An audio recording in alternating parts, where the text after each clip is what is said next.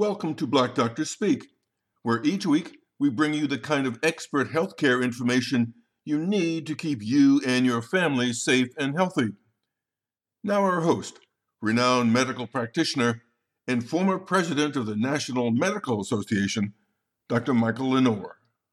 We have a really good show for us today. This is Black Men's Health Month, and it's no cause for celebration because African American men, the health of African American men is probably at the lowest level of any ethnic group and any gender in this country. And we really need to spend more time talking about that in order to understand the problem and to find some creative solutions. And we have two very, very good guests today. Dr. Oliver Brooks is the past president of the National Medical Association.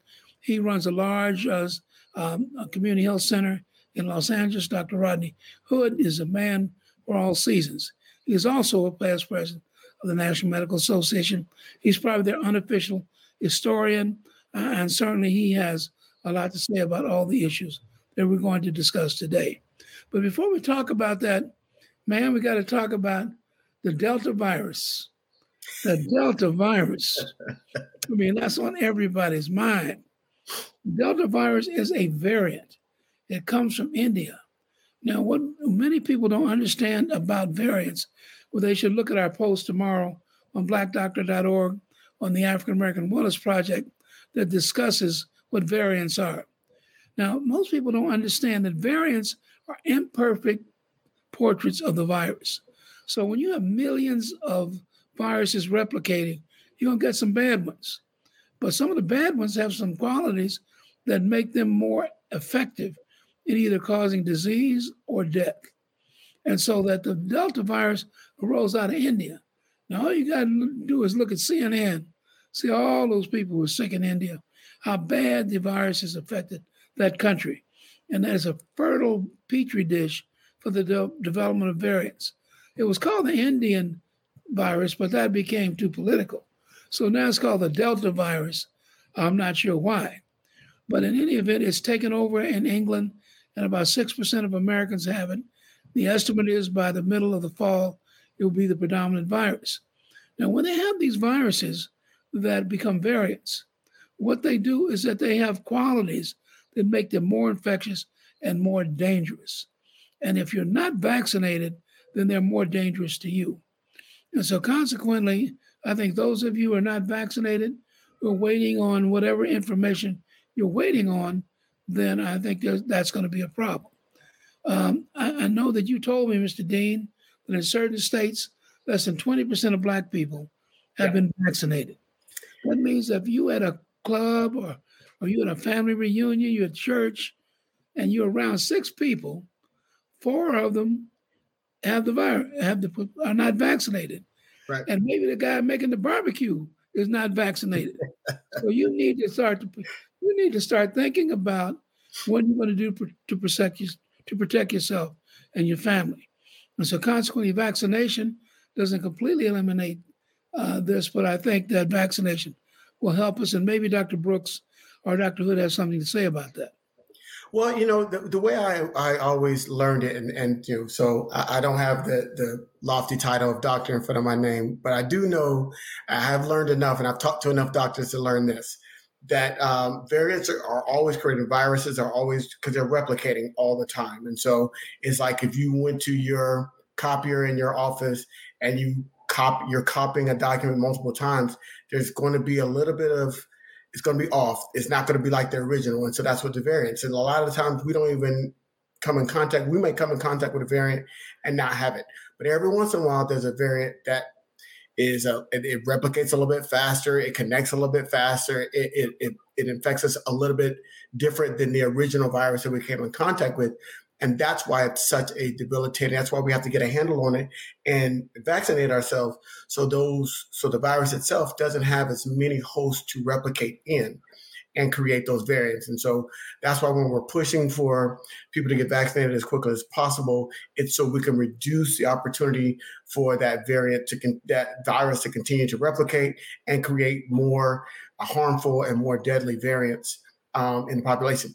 And it seems that what's happening over in India is what's happening with this Delta variant that it has come on popped up, because when that variant it realizes, oh, this works better, that variant is now starting to replicate and get out into more and more population. So thank you for that, Jessica, for the for that shout out. So that's what I've learned. So I say that for all the people that don't have doctors and don't and have that GED after that Well, name. well, that doesn't automatically imbue you with any special quality. But Dr. Brooks, you want to say anything about the variants? We'll bring Dr. Brooks in. Hold on. Let's get Dr. Brooks on here. There we go. All right. Well, first of all, good evening to you, Dr. LeNoir and Mr. Dean. Happy to be in on this forum. You guys always give good information. Now, the only thing I'll say is that I think it's important for African Americans to understand the concept of vaccinating is twofold, and that is to protect yourself and also to protect your community. So that concept that if the community is vaccinated, the variants don't get a chance to spread, or you don't even get the development of variants. So for those of you who are saying, I'm not getting vaccinated, not only are you doing harm to yourself and putting risk to you and your family, but you are not supporting the herd immunity we need for our community. Dr. Hood, you have anything you want to say about that? Yeah, thank you, Dr. LeNoir and Mr. Dean, and my good friend, Dr. Brooks. I just want to add what I simply tell my patients, and I've been looking at this for the past year. Right now, people are still getting real sick, going to the hospital and dying. All of those folks have not been vaccinated. The ones who are not getting sick, going to the hospital and dying, are the ones that are vaccinated. So you need to get vaccinated. Yeah, so I think that it's pretty clear that even if you talk about how insignificant the disease itself can be, I think we know that there's something called the long haul. We talked about that last time, that a lot of the people with the new variant, they're vomiting, they're losing their hearing, and they're younger. And so consequently, I think you have to start to think and read. And if you've decided not to get vaccinated, keep trying to get information. At least you'll make an informed decision. All right, so we'd like to move away from that, Mr. Dean, and start to talk about the health of Black men. This is Black Men's Health Month. No cause for celebration, because African-American men are at the bottom of the barrel when it comes to life expectancy, when it comes to the chronic disease. An African-American male in this country lives 6 years less than males, than either white males or Black women or white women. And so consequently, this is something that is really, that defies description, because it really is not related only to socioeconomic groups. African American men who are in big jobs and executives in big companies and have high positions in the government, they're dying still 6 years less. And so consequently, we want to explore some of that tonight, not only from a historic perspective, but also from the perspective of what we need, what's happening today, and what we need to do. So first, I'd like to ask Dr. Brooks, how bad is it? It's bad. You said the 6-year decrease in the lifespan. I mean, life is what it's all about. So if you are not living as well as long, then you're suffering. You didn't mention morbidity, which means sickness as opposed to mortality. So a lot of these African-American men that have not died may have loss of limb from diabetes, be on dialysis from hypertension, have prostate cancer that was undiagnosed and is metastasizing because they didn't go in and get a checkup. So this is the real thing. All you have in the end is your health. I will note that married men tend to live longer. So if you want to do one thing to take care of yourself, grab yourself a good woman and marry her. Men generally have women to take care of them. My wife tends to make my doctor appointments for me. So I think that we have to really, on a serious note, understand that, the Black family is the backbone of our community, and the Black man and Black woman together are the backbone. And if we're dying, then the whole community is suffering. So again, I get back to the concept of if you need motivation, you're just not going to go in, even though you're hypertensive and not taking your medicine, your cholesterol is high, you're pre-diabetic and you're obese, then think about the damage you're doing to the community just by being sick. Yeah, my wife, she kind of intimidates me. She always says, "Did you make the doctor's appointment?" I said, I'm come on, call tomorrow. She said, the next day she said, have you called about that doctor's appointment? I mean, and she makes her appointments the minute that they are due. And does not let me get away with trying to avoid those doctor's appointments. And so I think that's one thing that I think is important that we need to start to think about. And that is the way in which we handle our own health systems. I think that it's important for us to understand just how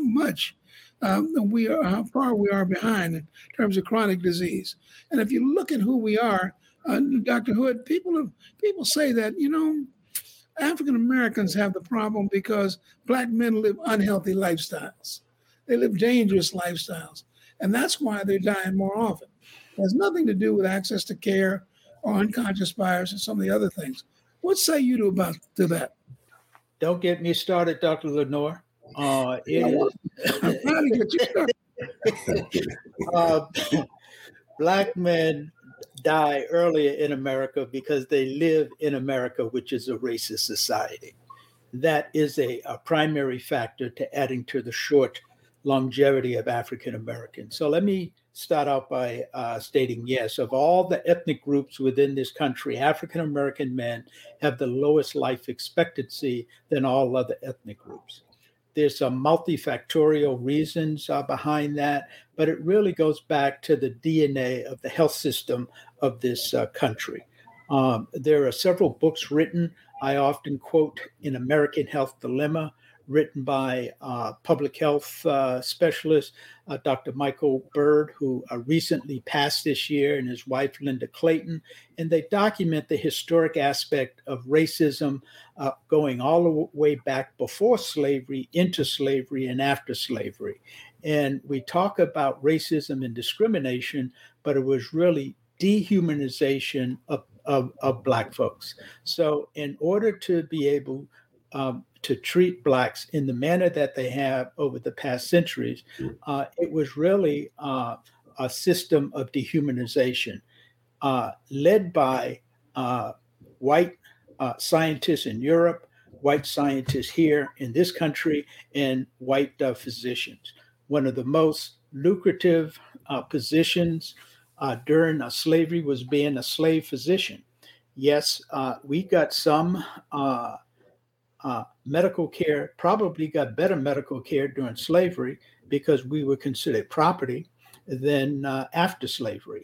And the slave physicians got paid very well as the physicians who were on slave ships. The physician on the slave ship got paid only second to the captain. And they did that because they were trying to keep their, quote, property alive, because we were treated and as property. So when we got sick, they used science to suggest that our sickness was because we were inferior. But Dr. Good, let me challenge a notion here. It's not the system that makes you obese. It's not the system that makes you lack exercise. It's not the system that keeps you from looking at getting regular doctor visits. Are we not implicit in some of this? Everybody's implicit in everything that happens in their life, but you can talk about your individual accountability and the collective accountability. The system has an accountability, and the system has never been accountable to Black folks. And it's people who have resources, it's easier for them to be accountable for their own health.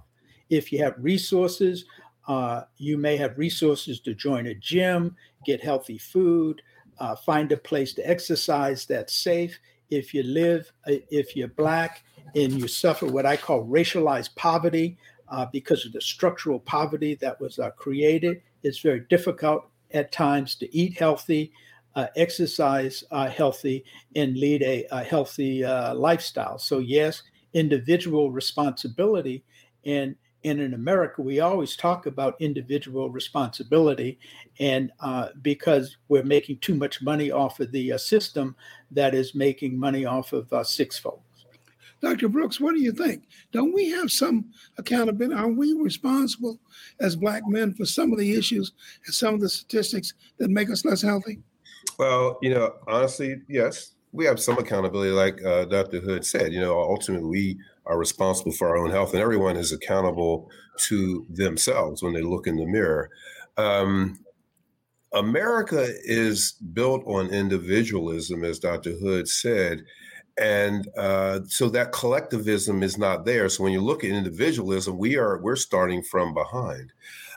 We say pull yourself up by your own bootstraps. What happens if you only have one bootstrap, or if your boots are worn and torn?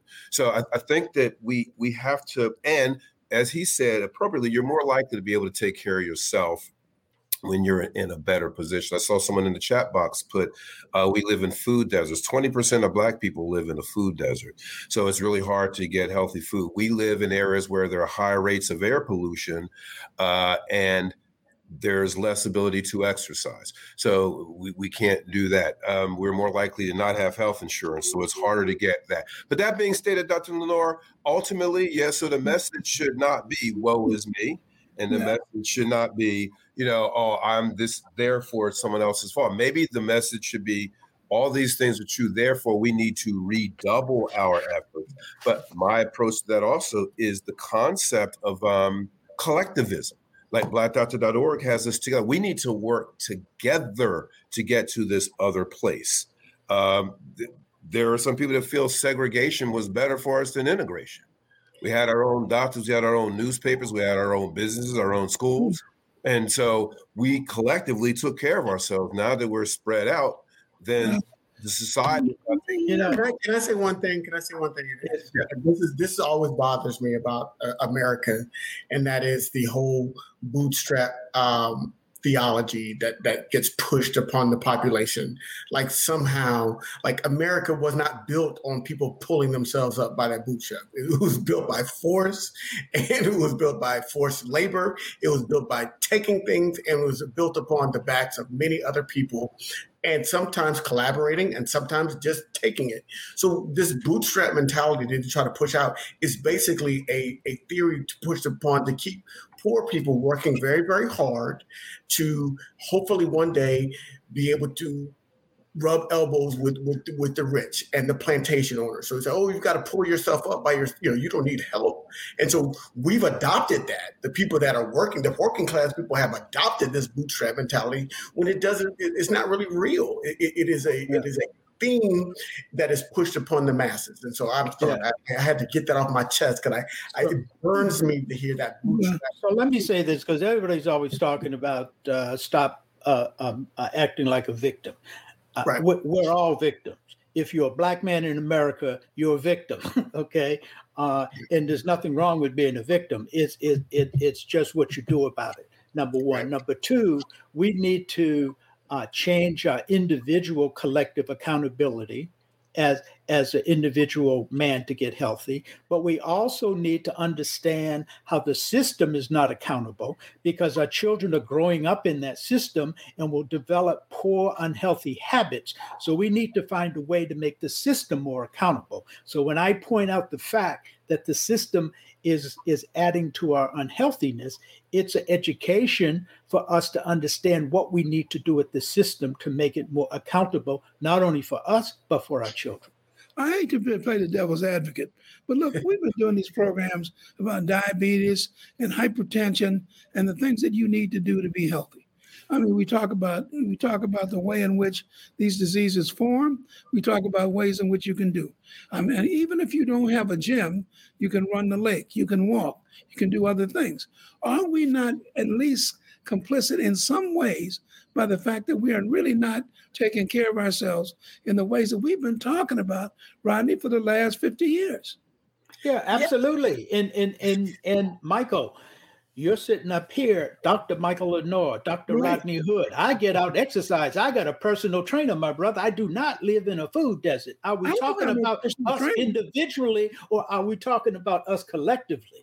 And I think that if we're talking about us collectively, we have to talk about solutions for us collectively and not just individually. But I think you're right. We should all be on a plant-based diet. We should all be exercising. We should be exercising on a regular basis. I don't think we should be eating meat. I think we should learn to meditate, decrease our stress level, and decrease our allostatic load, because I think all of that adds to our poor health. And Dr. Mike, let me add one other thing. I think that there are many, many Black men that are doing what you're saying. So I mean, we still show, some bad statistics as it relates to our health and wellness. But I know here at my health center, for example, we have some diabetes classes, and we have, of the 40 that enrolled in this, or 38 that went through, half of them reduced their A1C. So I think we also have to understand that concept of on the nightly news that leads with the Black man who robbed the liquor store. We need to put that picture up of that Black man who went out there and did exercise and did eat right and lowered his A1C, because there are success stories out there. I think it's a dual thing. I think first of all, Dr. LeNoir, we have to do. You're right. We have to take personal responsibility for our health, right? So I can't, but it doesn't stop there. And I think the American individual society says it stops there with you. If I'm healthy, then I'm good. I don't have to worry about anybody else. But as part of an ethnic group, as part of the ethnic minority group, we are viewed as a collective.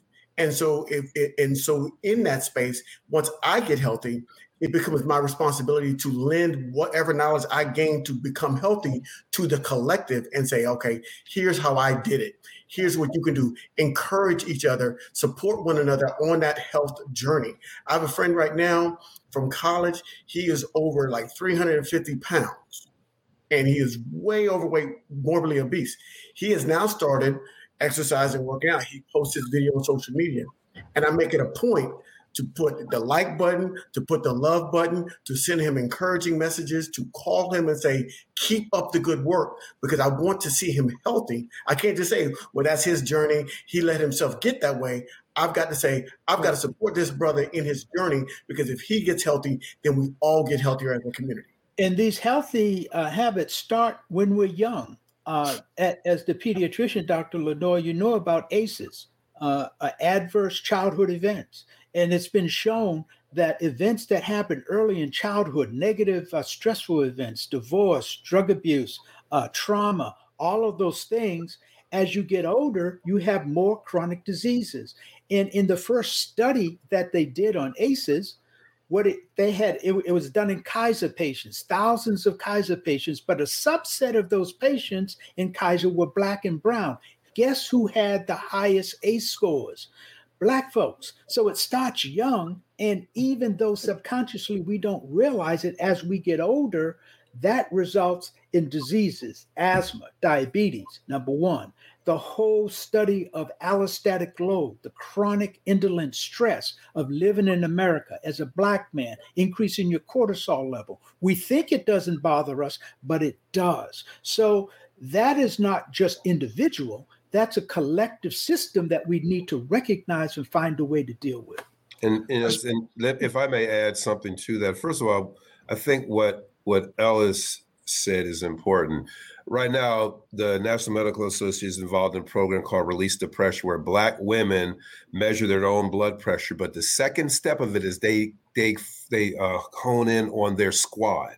So they get with other women to get along with the program to monitor and reduce your blood pressure. Men, this is men's health, are less likely to do something like what you said, Ellis. So I think we have to, as we talk about what we're talking about, get back to the concept of our men. We have to be more comfortable with sharing information like that. It's not just the women who go together and go, my wife works out with a bunch of women every Monday, Wednesday, Friday. We have to be more comfortable. It almost gets around to what Mike was saying. Dr. LeNoir, we have to decide that we're going to do things differently.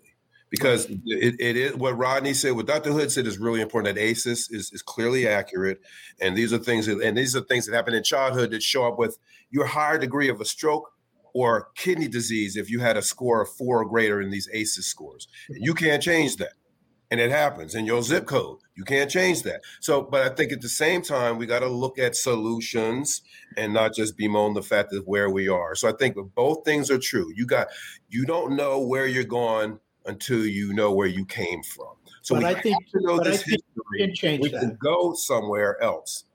You can change that. Our special guest, Dr. Rodney Hood, past president of the National Medical Association, a physician premier in San Diego, California, and Dr. Oliver Brooks, also a past president of the National Medical Association. At this time, we'd like to take a bit of a break, and we want to hear from someone, one of our leaders in our effort to get people vaccinated. Someone might surprise you. I understand the hesitancy and the resistance that some folk may have to taking the COVID-19 vaccine. And you absolutely have a right to feel hesitant. The COVID is real, and I know from firsthand experience. I had it. I wouldn't wish COVID on anyone. I've fully recovered, but I don't want to ever be that sick again. You and all the people that you love are at risk from COVID-19 infection. So please get vaccinated. For yourselves, your family, and your community. Thank you.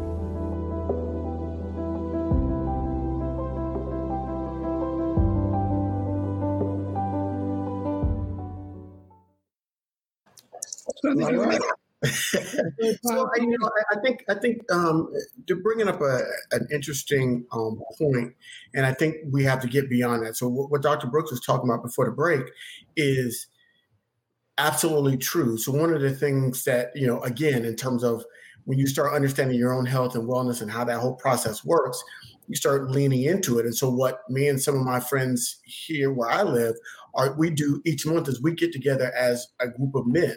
And it's kind of more like a group therapy, mental health moment where we sit around and we talk about what's bothering us, our problems, our issues. We give each other advice and we let it all out. Well, what happens is we shut the door, the wives are out, and we just talk together. We talk about that as men, and that helps reduce that stress level. We talk about what's going on in our lives, talk about our fears, our thoughts, whatever we're going through, and then we can go out and face the world a little bit better. I think what happens is we kind of get this gender-based messaging that says we've got to be strong, and as Black men, we've got to even be stronger because we live in America as Black men. So we've got to even be stronger as this independent, individual, strong Black man, and that's killing us. That's not working. The statistic that you just pointed out earlier, that is not working. So we've got to find a new way. The definition of insanity is repeating the same behavior, expecting a different result. So we've got to do something different if we expect our health outcomes to be different. Yeah, one of the things that is interesting about this whole process, and here again, I still think personal accountability is critical. Let's go back, Rodney, to where this all started. I mean, I think that the impression of African-American men with unhealthy lifestyles probably started when we got here, didn't it? Well, it started before we got here. Let's go back, and I'm going to quote some of the readings in American Health Dilemma when it talks about the history of racism in Western culture, where they started with the scientist J.F. Blumenbach, who was a scientist in Europe who taught the theory on the natural variety of man. This was in 1700s. And basically, he said there's a hierarchy of man. White folks at the top, blacks, then apes. And they actually talked about measuring the facial angle and could prove that whites were at the top because the facial angle was closer to 90 degrees. They actually incorporated some of this racism within the Greek architecture. And then we had Cuvier, who was a French scientist who followed a South African lady by the name of Satija Bartman. They called her Hottentot because she had a large buttocks, and coached her, a physician, English physician, convinced her to leave South Africa, came to Europe, paraded her throughout Europe, degrading her like in a circus. And Cuvier was a physician that followed her around. She died of alcoholism. He made a plastic statue of her and purported to the white scientists, this proves that Black folks are inferior. They've been dehumanizing Blacks for a long time. When we came over to this country as slaves, physicians experimented on Black folks. This is why we don't want to take the vaccine. It's not just the syphilis experiment in the 1930s, 1940s. J. Marion Sims, who was considered the father of women's health, operated on Black slaves without anesthesia till he perfected his procedure. And Cartwright was another physician who came up with the term drapetomania, meaning runaway madness. If Blacks ran away from slavery, they had to be crazy. And he coined another term, which I suffered with, dysesthesia ethiopica, because he said, if you whip them, give them a little freedom, they'll do better. But some of them slaves, when you whipped them and they still ran away, he said they suffer with dysesthesia ethiopica, rebelliousness.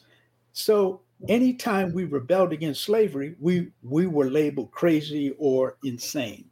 We were treated inhumanely. And then even after slavery, they started Jim Crow.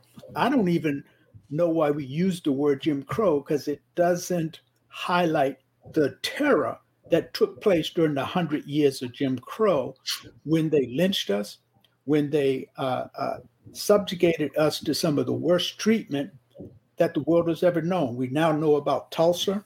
Most Black folks knew about that for a long time.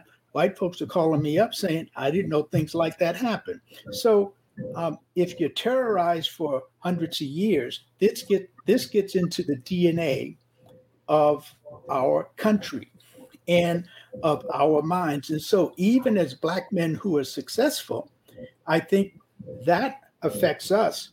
And they're beginning to be able to measure that chronic indolent stress in something called allostatic load.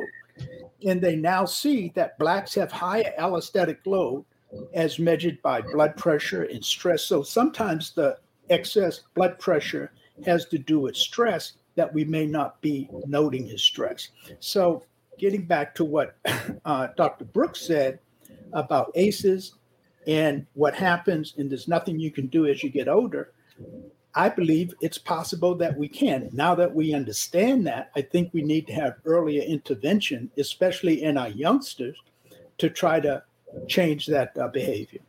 Yeah, I think ultimately we gotta change narratives, and we can't let the narratives of what especially what happens in the traditional public school system shape our belief system about ourselves. And so I think in terms of that collective mentality that we have to have, that collective health mentality, we have to have a collective education mentality that comes with it. So one of the things when I was in graduate school, one of the things I learned that boys, particularly Black boys, have the same or higher vocabulary rate of any other ethnic group or child, but they're not encouraged to speak out in class. And so what happens is the mentality forms is, oh, they're delayed in terms of their speaking process, their learning process, their word processing process. And then that bias follows them throughout and until they get to the fourth grade. And then that fourth grade is when they take that test, that is the prison pipeline that starts at the fourth grade. And so that pipeline to prison. So what we've got to do is we've got to stop that mentality. We've got to get that information out to understand that our boys are just as good or even better at that age mentally, intellectually, at superior. And so therefore, and not even superior, just intellectually capable and on the same level. And if we can get that information out to our families and to our children and work from that space, now we don't have to work on the system because the system won't affect us and it won't work on us. So sometimes we got to work on the system, but sometimes we got to work on ourselves so the system doesn't work on us.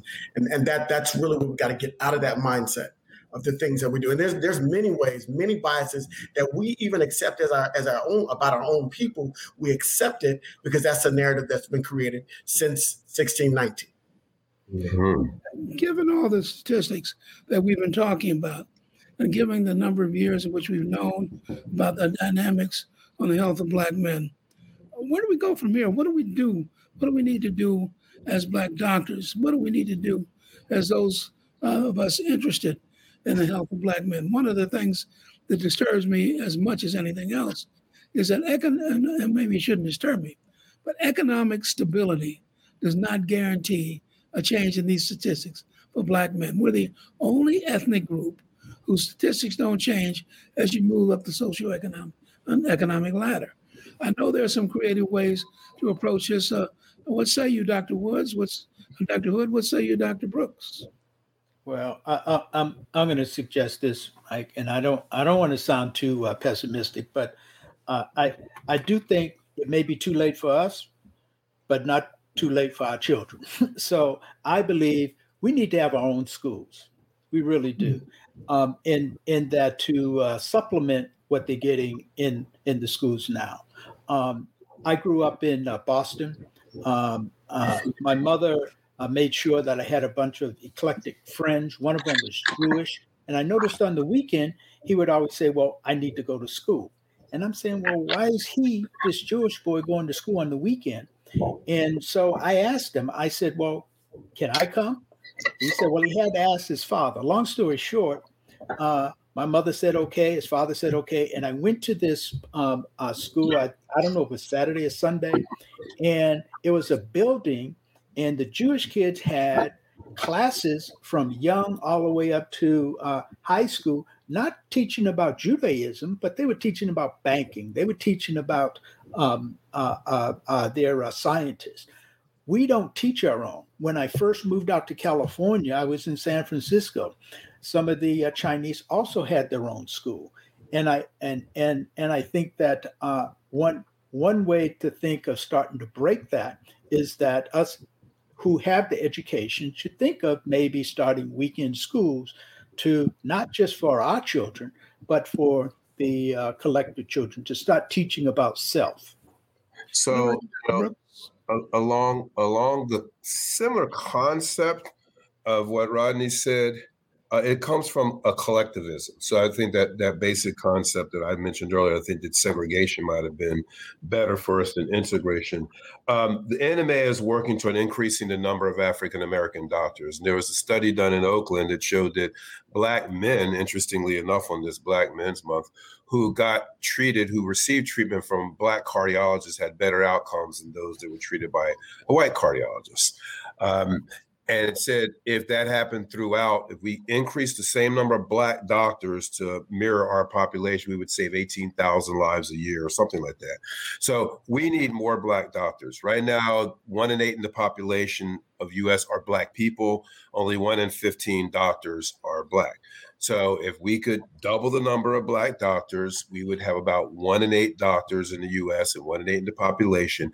That in and of itself would decrease the morbidity and the mortality rate of African Americans. That simple, not easy. A friend of mine wrote a book called Simple, Not Easy. But that simple action of increased number of Black doctors would change the dynamic.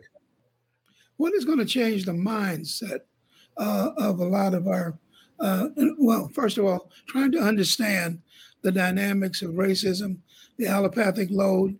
I think that becomes an unconscious issue that many African Americans. What can we do to get the word out about that? Here's what frustrates me: we could have had the same conversation, Dr. 30 years ago, 40 years ago.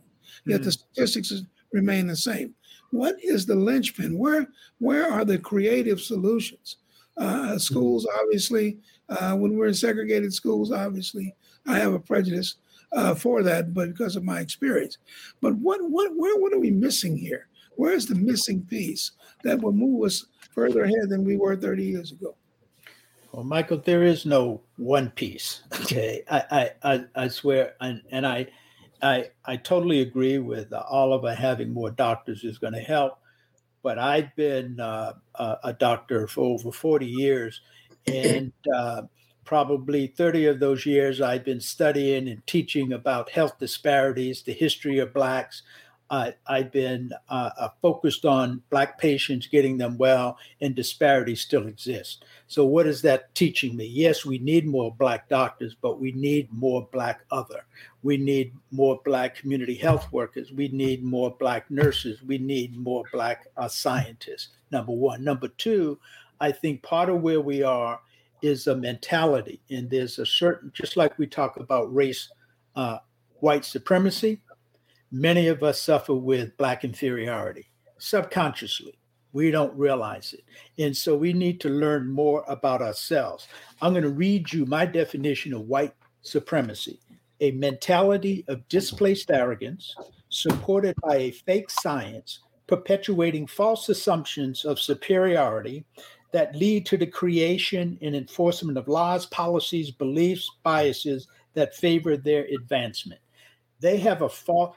I really think they're suffering with a huge sense of white inferiority complex, because when you really study the history and found out that all men began in Africa, when they first found that out, they said, no, that's not true. Whites began in Europe, blacks began in Africa.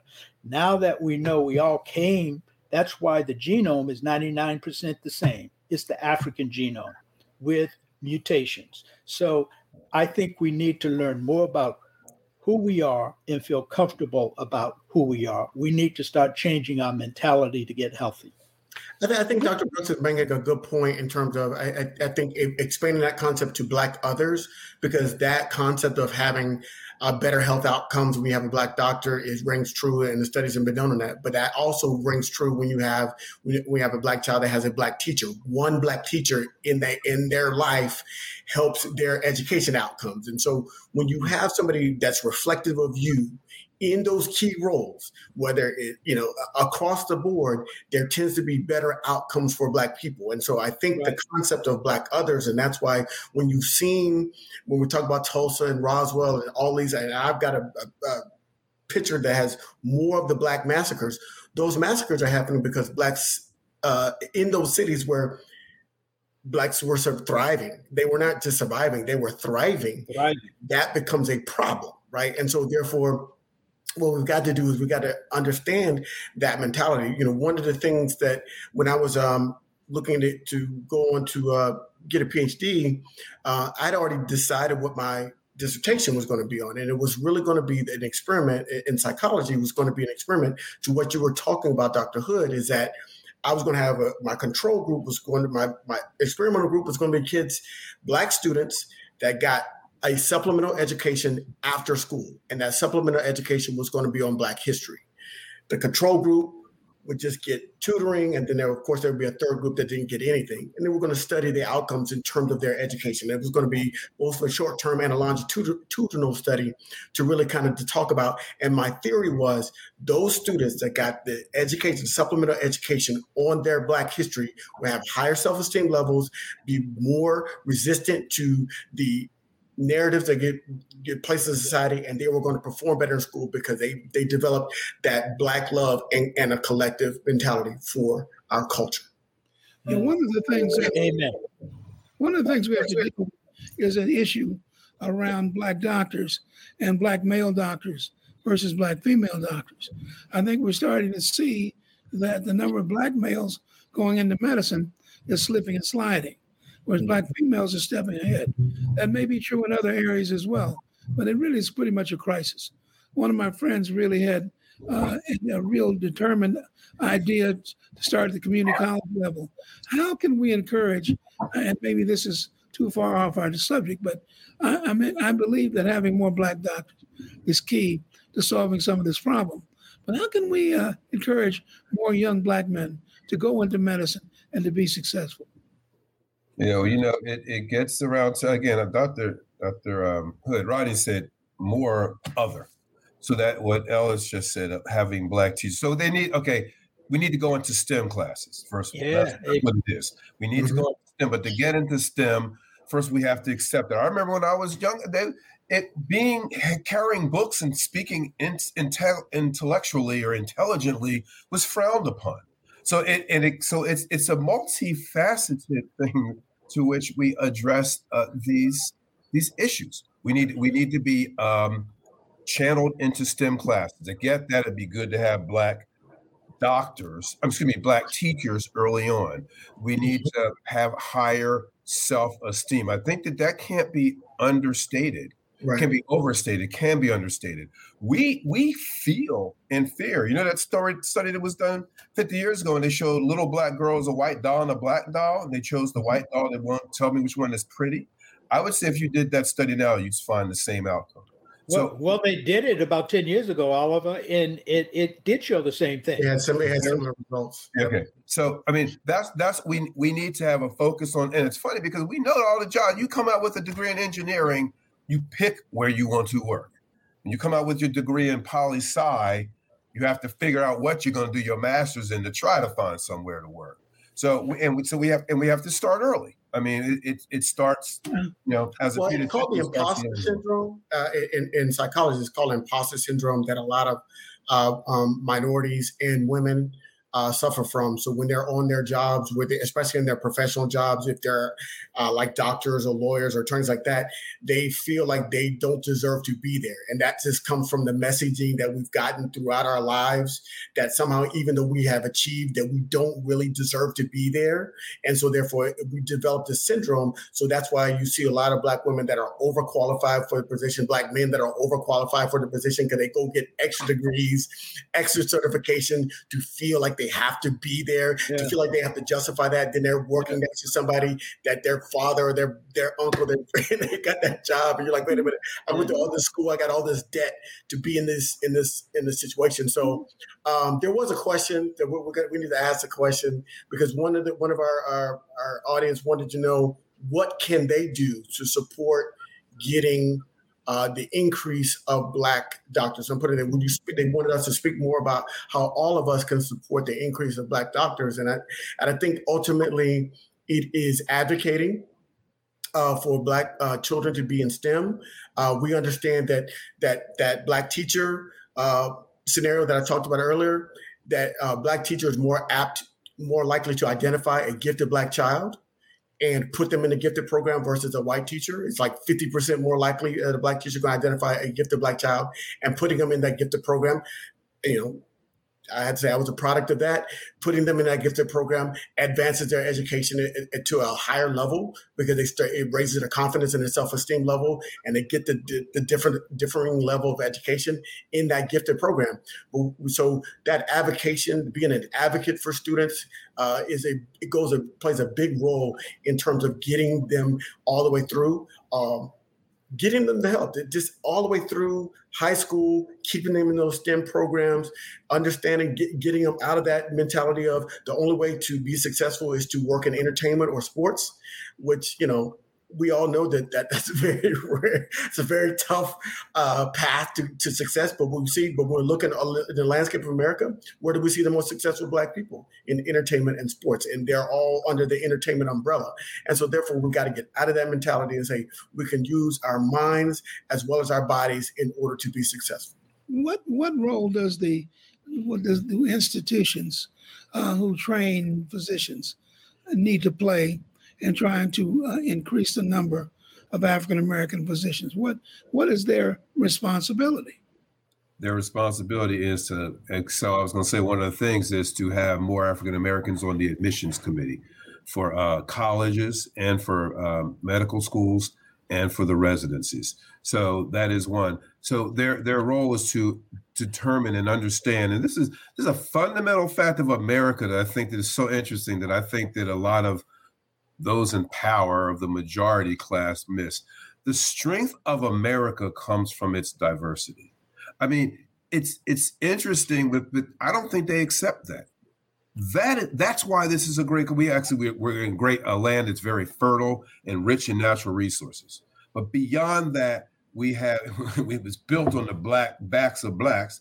But diversity is what makes us great. So they need to understand that having a diverse student population, a diverse administration, diverse teachers, those are the things that will make their schools better, which will allow us to have more Black doctors and improve the health. And getting back to that question, what do we have to do to get more Black doctors? It's funny, I keep reflecting back on what Rodney said. We need more, and sorry about my camera, my battery, I got this background, this light. We need more Black others. If we have more Black, administrators, if we have more Black IT professionals, all these things indirectly are going to lead to better health outcomes, more Black doctors, higher self-esteem, because it is a complex problem And again, it has to be seen in the context of 402 years of oppression. So when you look at it through that lens, you have to understand that it's not going to change tomorrow. There's no easy answer, but there are answers. Rodney? Totally agree. Well, I ditto. I really think yes. I'm a Black physician. We absolutely need more Black physicians.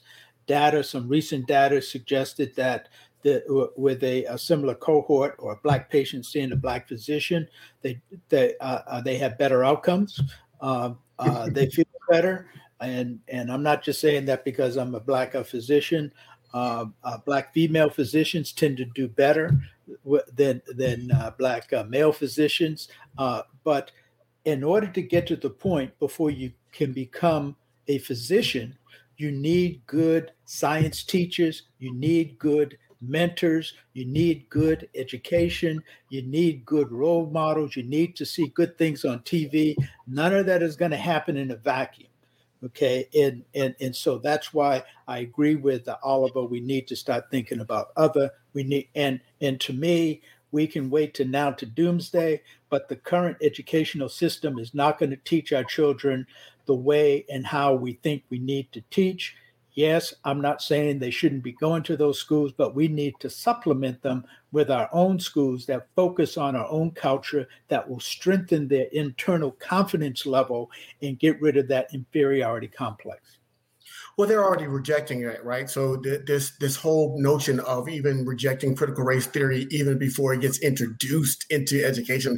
We already had the governor here in Georgia. I live in Georgia. We already had the governor send a letter to the school board, and they convened a special session to reject the notion of critical race theory, and it wasn't even presented, right? So we're already you're doing a preemptive strike against teaching a theory that could help build the self-esteem and relieve some of that victimhood or whatever, that narrative off the Black students, because they can say, oh, America was built off of racism. And so here's where it's been embedded in all of our institutions.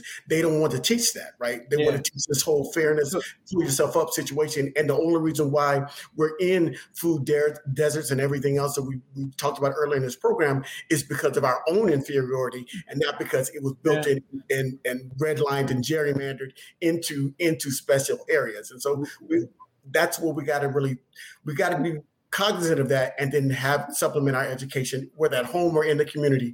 We've got to supplement our education. Yeah, we don't even know truth. You say the term critical race theory. For those people who are listening, what do you mean? What does that mean? Critical race theory takes the best way to describe it, it takes the individual concept of racism away. And so what America tries to do, the narrative in America is, if we could get rid of those individual racists, we wouldn't have a race problem. So that's that guy that shot up the church. He's a racist. If we got rid of more guys, like those are individuality.